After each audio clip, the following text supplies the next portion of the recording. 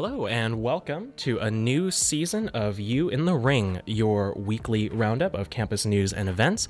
I am your host, Hugo Wong.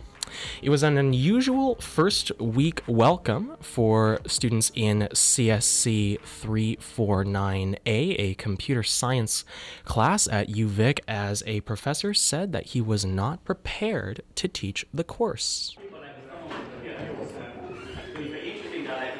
Ladies and gentlemen, the class is over. The class has been cancelled, and I kindly ask you to all leave at this point so we can deal with this situation. There has since been a change in instructor, and we'll be chatting with the Martlet about that. UVSS board turnover. Ben Luckenchuk, Director of Outreach and University Relations, and Sarah Maya Bandar, a Director at Large, resigned on Friday, and interim replacements were selected at a board meeting last night.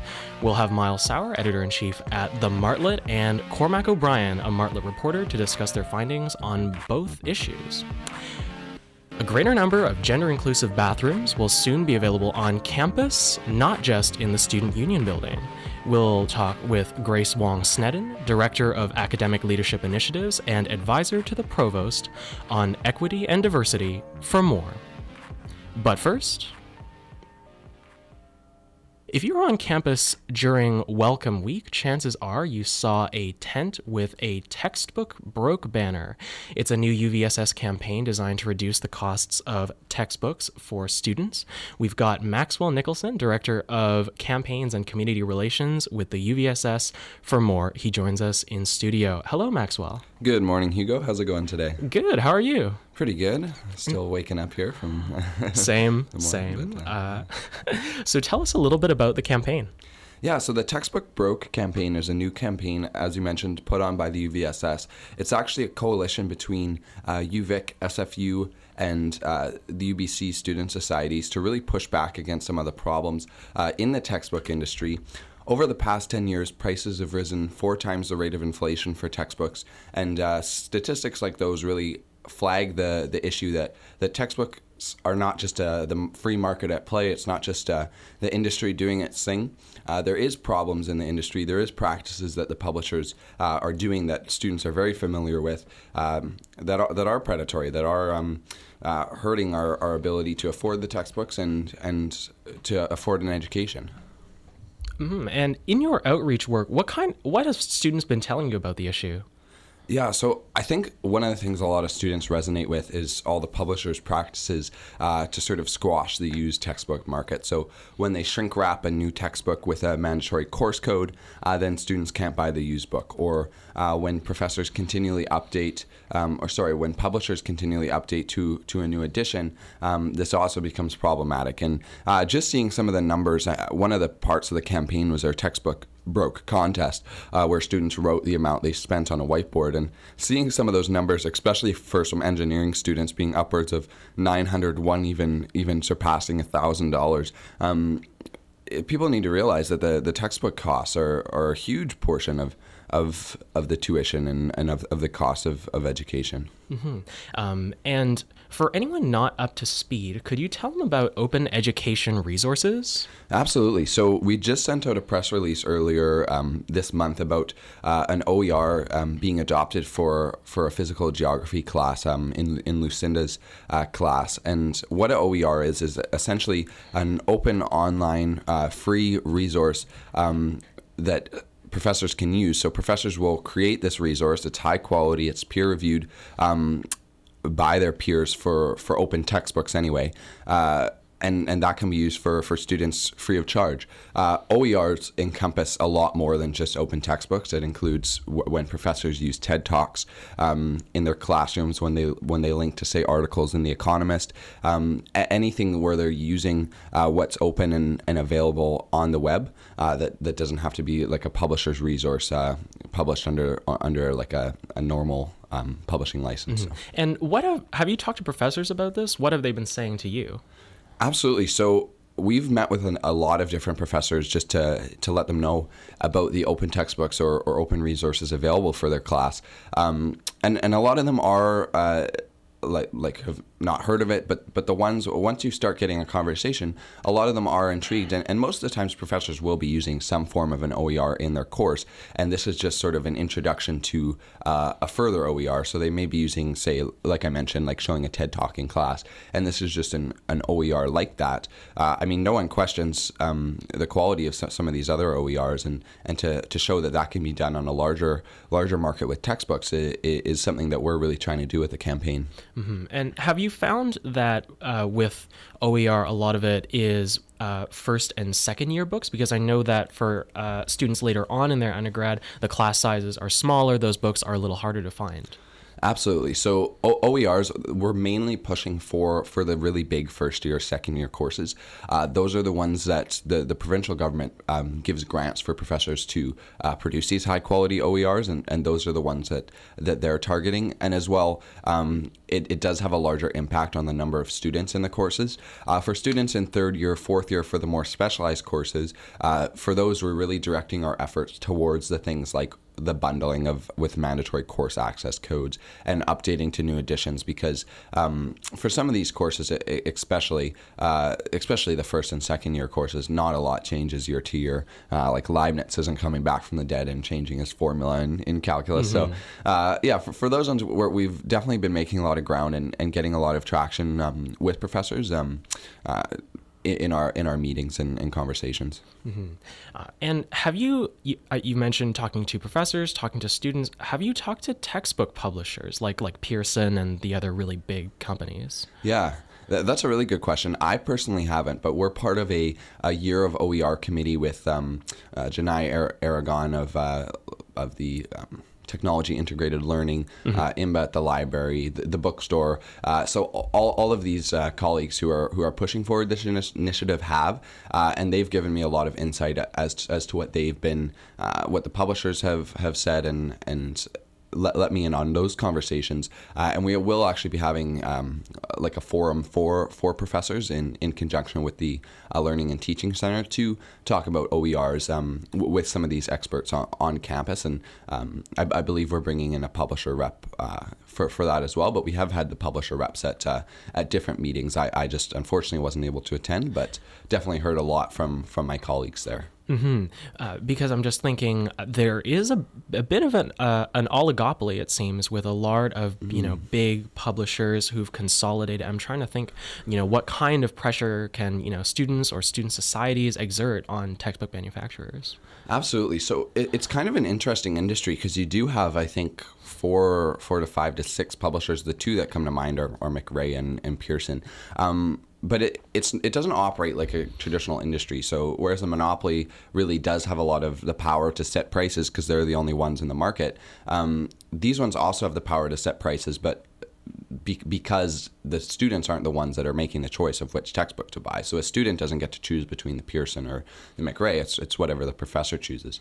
So what we're trying to do with our campaign is just talk to professors, get affordability as a conversation on the table, because there's been instances where a professor will change to a new resource, not be aware that the price of the textbook may be $100 more, and then once they learn about that, the bookstore might call them up and say, hey, do you really want to increase the price of your resource by $100? Most of them will say no and go with the old resource. So encouraging professors to consider price while they're prioritizing quality. Mm-hmm. And do ebooks at all play a factor into this? I noticed that with open education resources, sometimes it's like just covers the cost of printing, or sometimes it's, things of that nature. Yeah, absolutely. So open textbooks are online.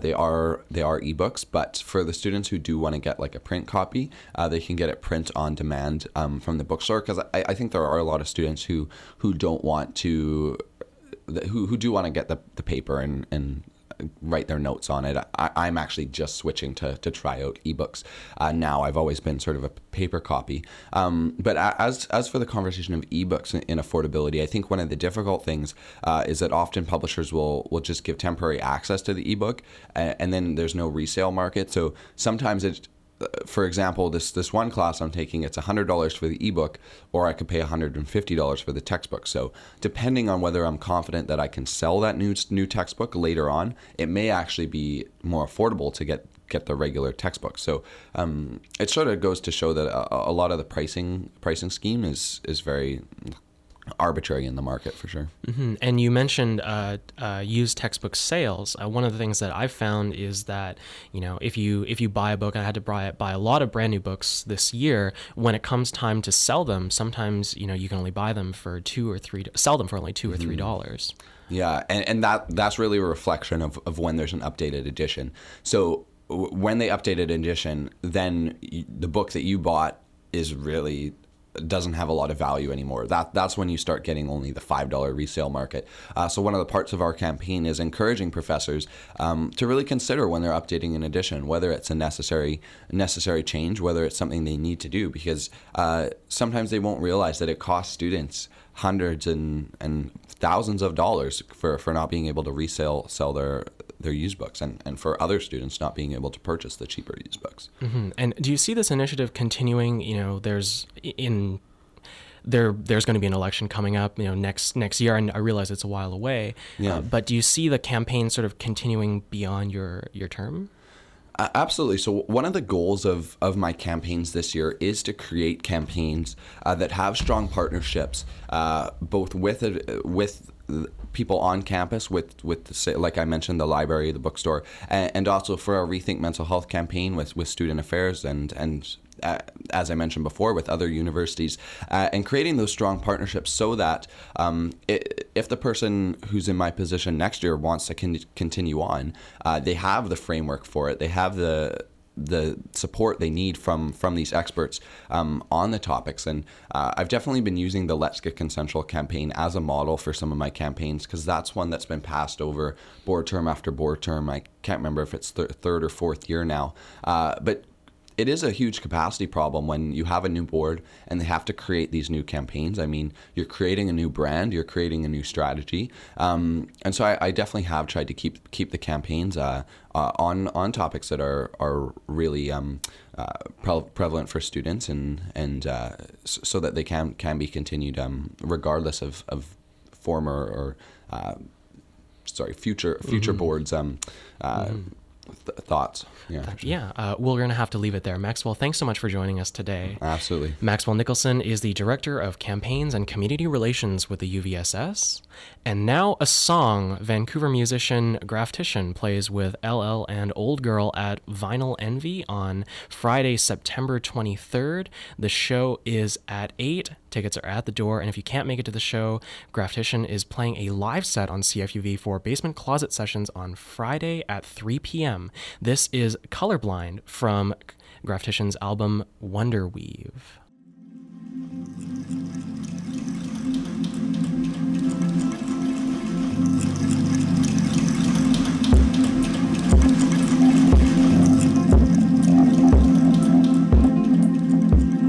He says he's colorblind, but he sees shades and shadows of yous and me's.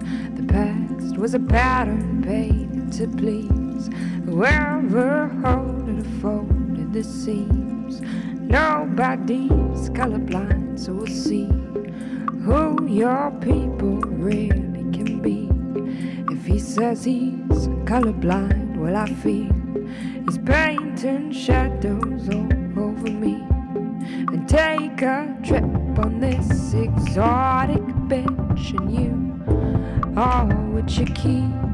And take a spin on this exotic thing, and who cares what it means? And I'm not the girl in your mirror, the one with the golden hair. I never cared, but you do. Never cared, but you do. Never cared.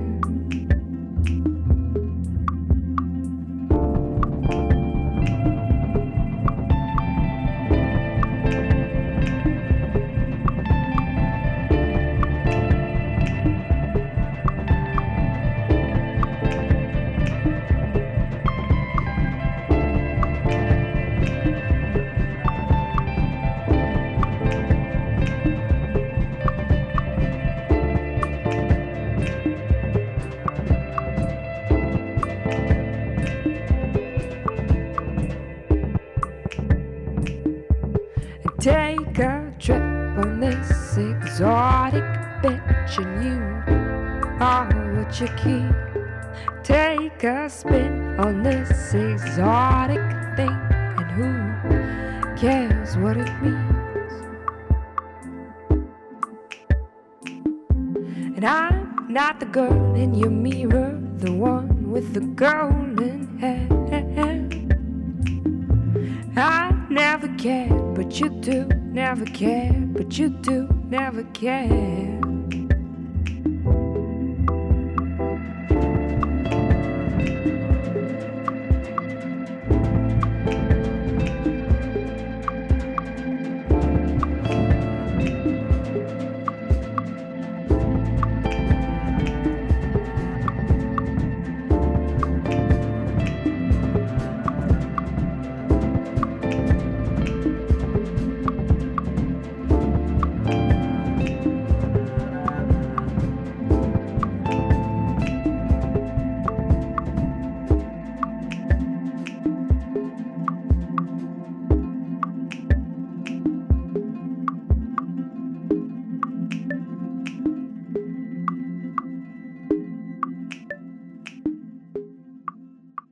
And that was Colorblind from Graftician's album Wanderweave.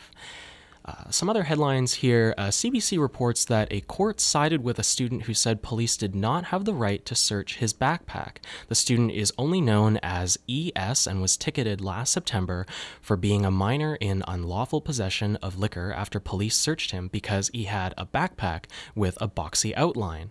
And the student represented himself in court. This is one of my favorite quotes from the judge's decision.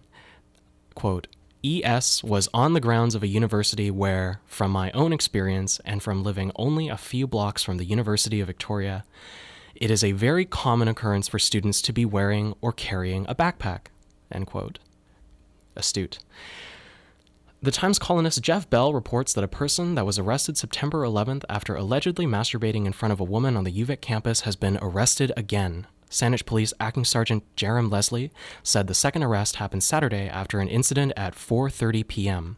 A woman was jogging in the area of Cadborough Bay and Lauder Roads and had her buttocks grabbed by a male who approached on a bicycle and fled. Police are recommending a charge of sexual assault and one charge of the breach of an undertaking given by a judge or justice. Author and UVic alum W.P. Kinsella died on September 16th after choosing an assisted death under new Canadian law. He's best known for writing Shoeless Joe, which was later adapted into the movie Field of Dreams, starring Kevin Costner. He graduated from UVic with a creative writing degree in 1974, and there will be no memorial. Finally, Dr. Marshall Agay, a professor in the Department of Mathematics and Statistics, died Wednesday after a short illness. In an email, Math and Stats Department Chair Rod Edwards said, "He was an excellent mathematician and a much appreciated instructor. He will be sorely missed by the Math and Stats Department, his family, and his friends." Edwards said a more formal statement will be released soon. Now, the University of Victoria is taking steps to make gender-inclusive bathrooms available across campus. New signs are being added to single-stall bathrooms to this end. New signs will also advertise what facilities are in each bathroom. Grace Wong Snedden is Director, Academic Leadership Initiatives, and Advisor to the Provost on Equity and Diversity. She joins me in the studio. Dr. Snedden, thanks for joining me today. Very pleased to be here. Now, could you give us a sense of how many gender-inclusive bathrooms will be available on campus? We are actually including all single-stall washrooms, and there should be one in every single building on our campus. Mm-hmm. And how big of an undertaking is it for the university to adapt the single-stall bathrooms to gender-inclusive facilities? Facilities have been working on this throughout the whole summer. They're very keen to support this initiative and have been very instrumental in moving this program forward. Mm-hmm. And when the Student Union Building unveiled its gender-inclusive bathrooms in 2012, I understand that they were a first at a university on Vancouver Island. And did that influence policy for the rest of the university? The feedback we got from the one in the sub have been so positive that we were interested in supporting that initiative. And and looking across at other institutions across Canada, we wanted to be aligned with how this whole initiative going forward, and that's one of the reasons why we're doing this. And Sorry, go ahead. we wanted to be responsive to the needs of our diverse campus community, and clearly, the washroom in the sub was the first initiative. And who would you say would benefit from these kinds of changes? I think everyone on campus will benefit from the changes. In a sense, we're looking at the concept. It's not a new one, but we're looking at it as more of a universal design. And universal design means that it provides more accessibility and flexibility in environments for everyone. And that's what we're hoping to do with the change in our single-stall gender-inclusive washrooms. And I noticed here in the press release that some single-stall washrooms are currently identified with dual stick figures as gender-inclusive, and there's a little something about universal symbols? Yes, so you're probably very current on some of the different symbols going across. And so in a sense, we're trying to consult widely, so we're using ones that are appropriate. And we look to our new chair of transgender studies, Dr. Aaron Dewar, for his leadership on this, as well as student affairs. What kind of groups and individuals have you been talking to when it comes to generating protocol process, bringing this initiative forward? So our AVP Student Affairs, Jim Dunstan, and have been meeting with a number of folks in the sub, advocacy groups, and asking for their input and feedback. As well, of course, facilities and other groups like Dr. Dewar, Equity and Human Rights Office, my office as well. But we want to consult extensively. And so in a sense, this is a pilot project hoping for more input and feedback from our communities. And could you describe how else the university is working with the transgender community? For instance, do UVic teaching staff, counselors, do they have training regarding this kind of issue? Names, yes, pronouns, absolutely. that kind of stuff? My understanding is counseling is already involved in getting some training to work more inclusively with transgender communities.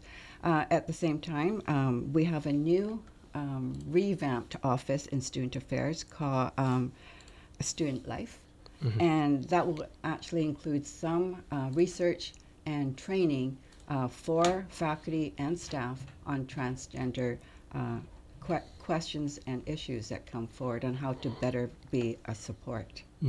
And has the university encountered any challenges when it comes to making these changes, or even determining what kind of changes need to be made? Well, determining changes is always a challenge because things change, right? We need to be responsive, and so and we have to create a forum that we can hear all voices, and that's always been challenging. But certainly from faculty and staff, there have been a huge interest to do more learning. In fact, they're breaking down walls asking for training, and we're trying hard to respond to it. But and that's the reason why we're working with some transgender students as a beginning step for the research and the consultation. And when do you expect this change to be complete? Oh, I don't expect things change to be complete. It's always a process. But we hope to be able to offer training in the spring. Okay. And for the signage change? The signage change. Well, we're going to pilot this now.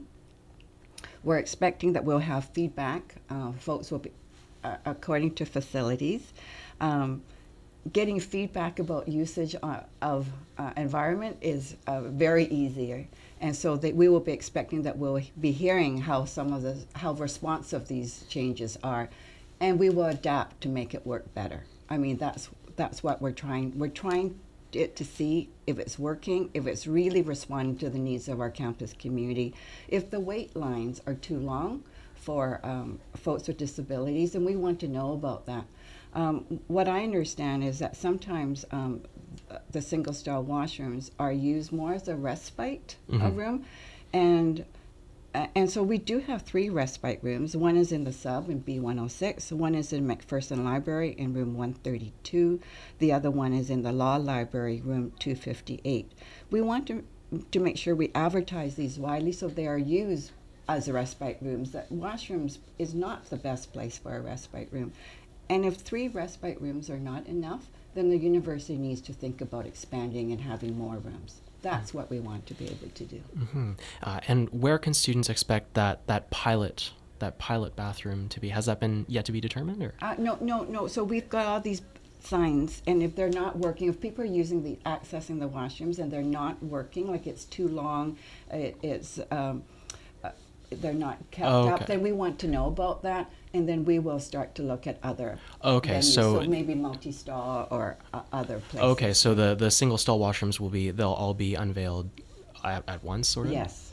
So all the sign will be up at the same time. And in fact, when we did I think there was an article in, I guess it's in The Ring, that highlighted that. And in fact, we had folks who said, gee, are our bathroom, do we have signs for our building? So we actually had phone calls about that. So I think the whole campus community is behind this initiative. Grace Wong-Sneddon is advisor to the provost on equity and diversity. She was speaking to me about gender-inclusive bathrooms on campus. Thank you very much for joining me today. Thank you so much. Next up, we have joining us in the studio Meg Neufeld from the Anti-Violence Project. Hello, Meg. So for those unfamiliar, could you give listeners an overview of what you do and what AVP does? Yeah, so the Anti-Violence Project is the sexual assault center on campus. So we do lots of different things, but we provide support for survivors. We also provide support for friends of survivors or family, and we also provide support for people who have caused harm.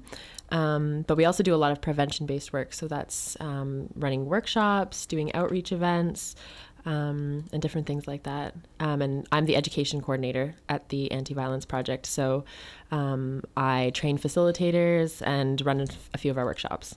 Okay. And could you tell our listeners a little bit about what's coming up? So the thing I'm really excited about at the end of the month, which actually next week, Farah Khan is coming to do a talk at UVic called We Begin by Listening. So this is tied into our theme of We Believe Survivors. So Farah Khan's really awesome. She's located in Toronto right now, and she was the co-creator of the hashtag We Believe Survivors and the co-chair of the Ontario Roundtable on Violence Against Women, and also an advisory council member of Canada's federal strategy against gender-based violence. And she's also been part of lots of really rad, what's it called? Like community organizing against gender-based violence. So we're really excited to hear her speak, and it's free for students if you show your ID card. Where and when will that be happening? Right, great question. It's on the 28th of September at 6:30 p.m. at the UVic Farquhar Auditorium. And do you know if there'll be, if students can ask questions or meet her, anything quite like that? That's a really great question, and I'm not sure I have the answer to. But as another plug, there's going to be some poetry before like at the beginning before she speaks. So Jeremy Loveday and the Youth Poet Laureate is also going to be performing. Okay. Yeah. And in terms of other things that AVP does, I understand that you do consent workshops. What can people expect if they were to attend? Well, at a consent workshop, it's about 2 hours long, and we talk about a variety of different things, but mostly we talk about why we need consent, what consent looks like, how you can practice it, the different sort of ways to practice it, and also just to look at why sexualized violence occurs in our culture at such a high rate. So just exploring different parts of that and ways that we can push back against that culture in our everyday lives so we can start to dismantle rape culture. And when can people expect the next one? The next one is the 26th of September, so coming up really soon, and you can register online. But there's one every 3 weeks offered, and you can find more out on our website, which is antiviolenceproject.org. In terms of support when people come in, what are some of the ways in which AVP supports people who come in? Well, the most important thing is believing someone. And so if you come into our space, you're going to be believed. But really what we do is we offer a place to listen. Sexualized violence so often is about taking power away from people. And when you come into our space, you're going to be able to take the lead in what happens and what you talk about. We're not going to force you to report. We're not going to take you to counseling if you don't want to. It's all about whatever the survivor needs. And so we have some tea and we have nice couches to sit on, and it's just about whatever that person needs, and we're just there to listen. Mm-hmm. And where can people find AVP or find out any more information if they're interested? Okay, so physically you can find us in the basement of the Student Union building. We're in B027, which is right at the end of the hall by all the advocacy groups. And in terms of other places, we're online at antiviolenceproject.org. We're also on Twitter and Facebook and Instagram. So there's lots of places you can find us. That's great. Meg, thank you so much for joining us. Yeah, thanks. Meg is the education coordinator at AVP. Here at CFUV, we love live performances, and we're willing to bet you do too. Not only can you hear bands performing live on air every Friday from 3 to 4 p.m., you can download and listen to podcasts of these performances anywhere you want. Visit us on our SoundCloud page at soundcloud.com/CFUV for previous performances, and check out our Basement Closet sessions every Friday for new live jams. We're now joined in studio by two folks from the Martlet, Miles Sauer, editor-in-chief, and Cormac O'Brien, a reporter. Good morning, all. Howdy. Hi, Hugo. Hey. So it's been a pretty busy time over there, I can imagine. Yeah, totally. Super busy. Yeah. Well, today's production day too, huh? Mm-hmm.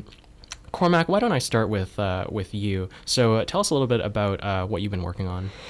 Well, I've been working on a story that developed over in the engineering building, the computer science department. Last Wednesday, on the first day of classes, Professor Jianping Pan, who's a computer science professor at UVic, came into class, and the first thing he kind of said to students was, "Hey guys, just so you know, I don't feel like I'm qualified to teach this course." Students were obviously a little confused and a little upset, so they emailed the department, and things kind of escalated from there.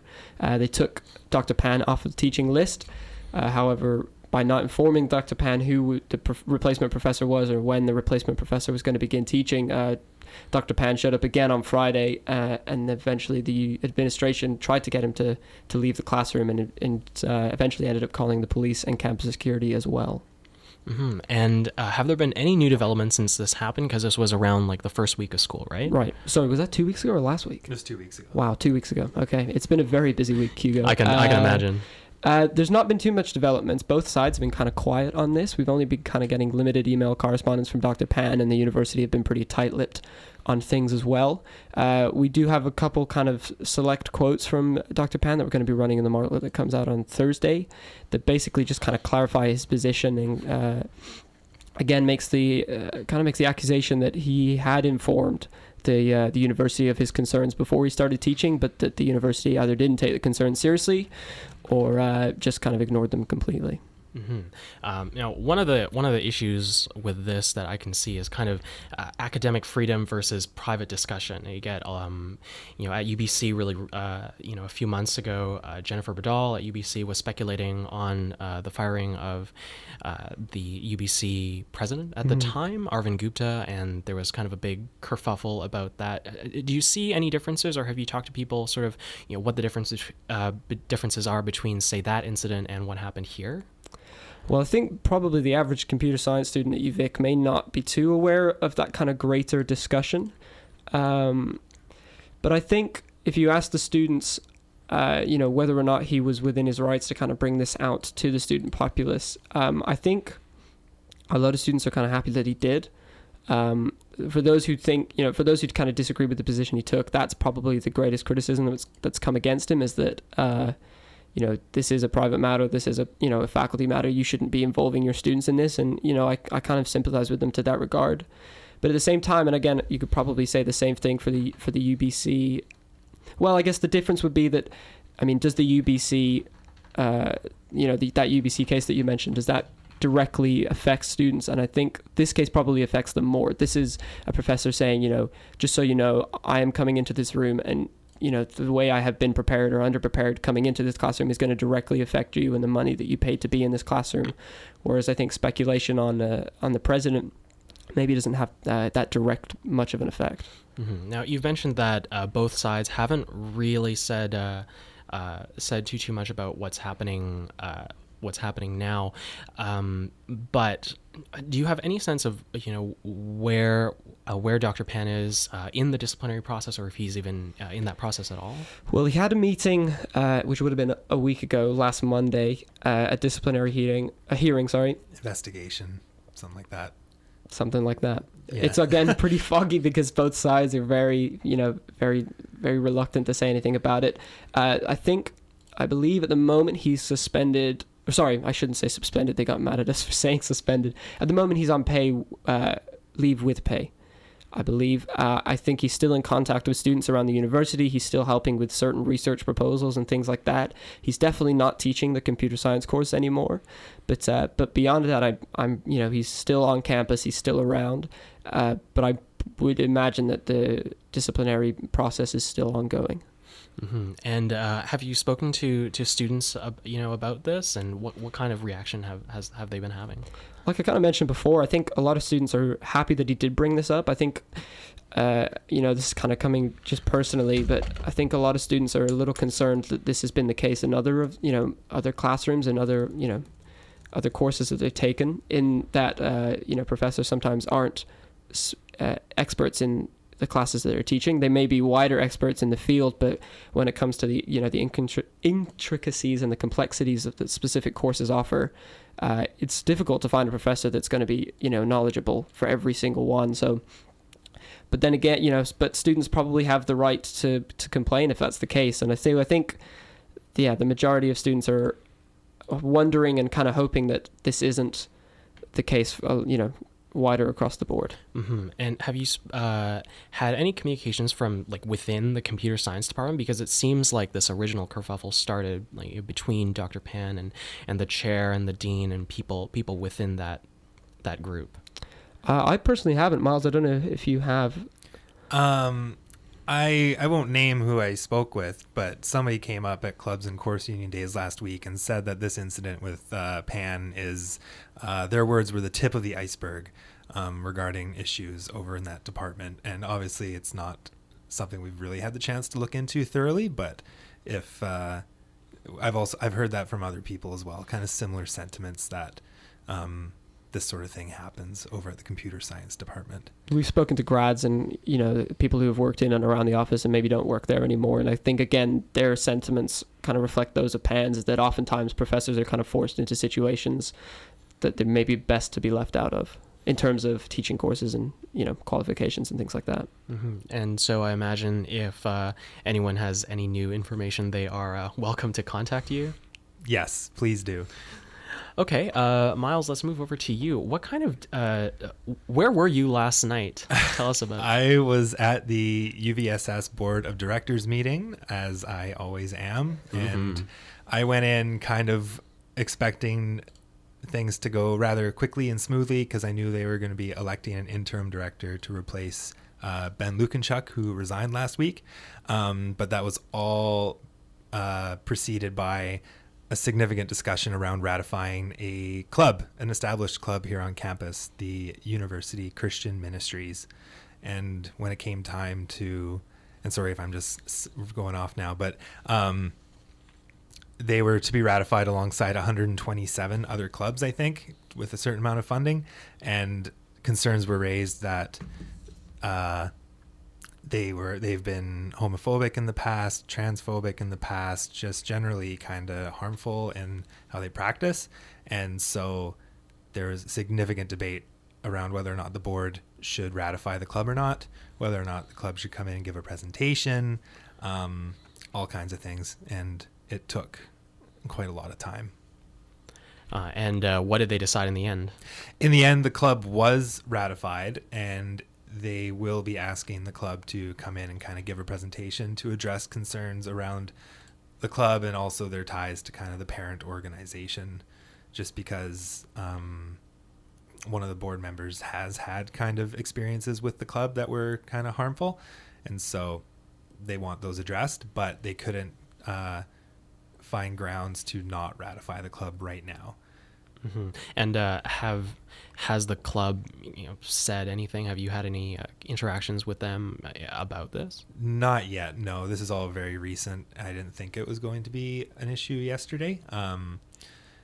And like I may have already said, the club is an established club. They've been here before, and as far as I know, I've never heard anything about them that's been negative.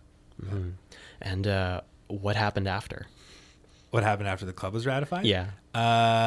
There's two things that happened after. There was a motion afterwards to ratify a number of clubs without funding, one of them being the University Bible Fellowship, who we've reported on kind of having some ties with a larger organization that's been accused of some sketchy, the word we used was cult-like activities. And so I thought that would kind of inspire some discussion similar to what the University Christian Ministries Club did, but they got ratified without any discussion at all.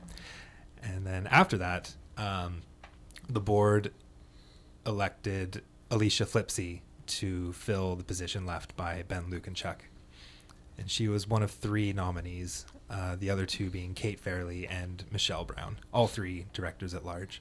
And I understand that vote was protracted and quite close. Yeah, it was. The first vote, so any nominee, any candidate had to receive a majority of votes, and so in this case that was 11. In the first vote, Flipsy, I think, had slightly less than Kate Fairley. Michelle had the least of all of them, but none of them had a majority. And so it went into a second round where Alicia had 10 votes, Kate Fairley had 9, and Michelle had 1.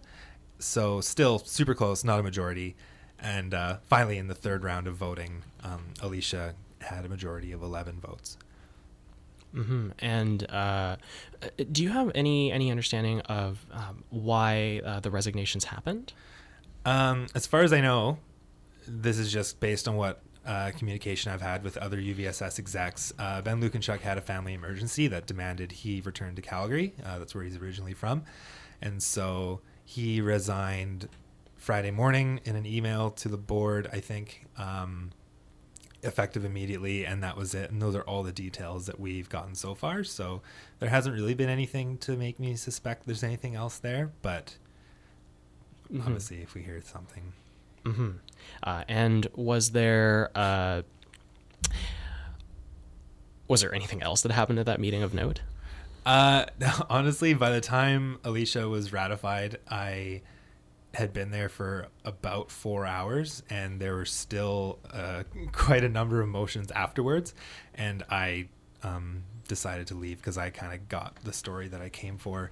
But other motions for the rest of the meeting included whether or not the board would undergo mandatory anti-trans misogyny training. There are some concerns raised on the part of the Trans Feminine Caucus by the UVic Pride rep. So I didn't actually find out if that went through or not. But, and one of the other motions was having the board draft a public response to some of the things going on in the sub around trans exclusionary radical feminists and that sort of stuff, that controversy that's been brewing. Mm-hmm. And was there anything else in the Martlet of note this week that people can expect? We got a great guide to baseball for beginners. As far as like news controversy stuff goes, there's not too much. Anything else? It doesn't have to be juicy. Anything juicy else? News or anything like that? Good question. We have an interview we ran ahead of Rifflandia with Michael Franti and Spearhead. He's quite an elegant interviewer, actually. Do you have what else is in there? Do you have a feature for? We do not have a feature this issue. Too much news. Yeah, too much news. Too much news. But if anybody's listening and ever wants to write us a feature story, we're always looking for them. So that's my plug. Write us something long. All right. And we're going to have to leave it there. Miles Sauer is the editor-in-chief at the Martlet. Cormac O'Brien is a Martlet reporter. Miles, Cormac, thanks so much for joining me today. Thanks, Hugo. Cheers. Let's go over some other events that will be happening soon. The Making Early Middle English Conference runs from September 23rd to 25th. The conference explores the literary and cultural history of the time. There are around 50 presenters who will give talks on their research. There will also be a gallery of manuscript materials held at UVic. To register, visit their website, hcmc.uvic.ca/makingeme. Check out the International Opportunities Fair today. That's September 20th. The event features international opportunities as offered through UVic, like exchange, field schools, and co-op. It starts at 11 a.m. in the University Center lobby, upper level, so right after the show, actually. I might be there myself. The Latin American and Spanish Film Week runs all week at Cinecenta. Tonight, you can check out Mahayanas, a film centered on an aged Peruvian taxi driver. The story explores a terrible secret and its long-term effects on the lives of two people. And as a side note, I did watch the trailer, and it is action-packed. The Film Week is organized by the Hispanic Film Society of Victoria, and all films have English subtitles. Finally, the Anthropology Graduate Colloquia will take place Monday, September 26th. The colloquium is a lecture series which presents current research in anthropology. The speakers are local and international researchers, as well as the department's current PhD candidates.